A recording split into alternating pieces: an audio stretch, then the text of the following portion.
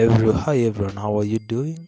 And I hope you're all keeping safe and taking care of your loved ones, checking on them uh, in psychological, making sure they're mentally well, and also being their shelter for your friends, partners, and your loved ones in general.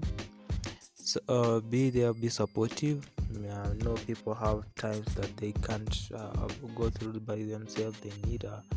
They need someone to lean on. So be that shoulder to lean on. It's really awesome when you be a brother's keeper. So today I'm gonna talk about perception.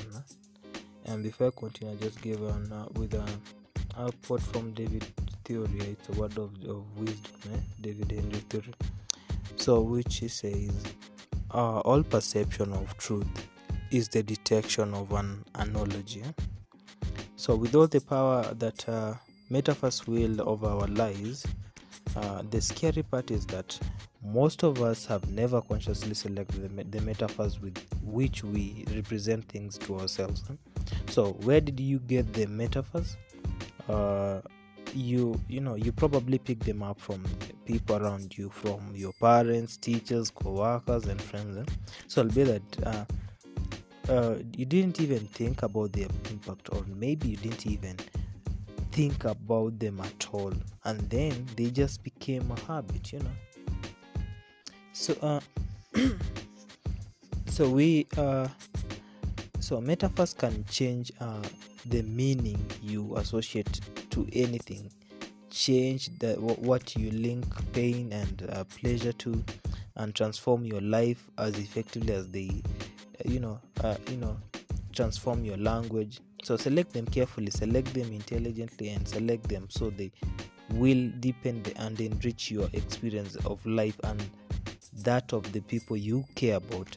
So become a metaphor detective. Whenever you hear someone using a metaphor that places limits, just step in, break their pattern, and offer a new one.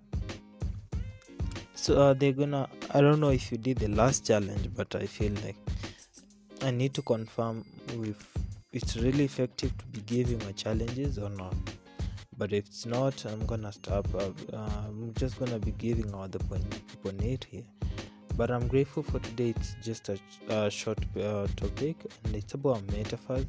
Got plenty of story. I'm gonna source out one story which I'm gonna be narrating out.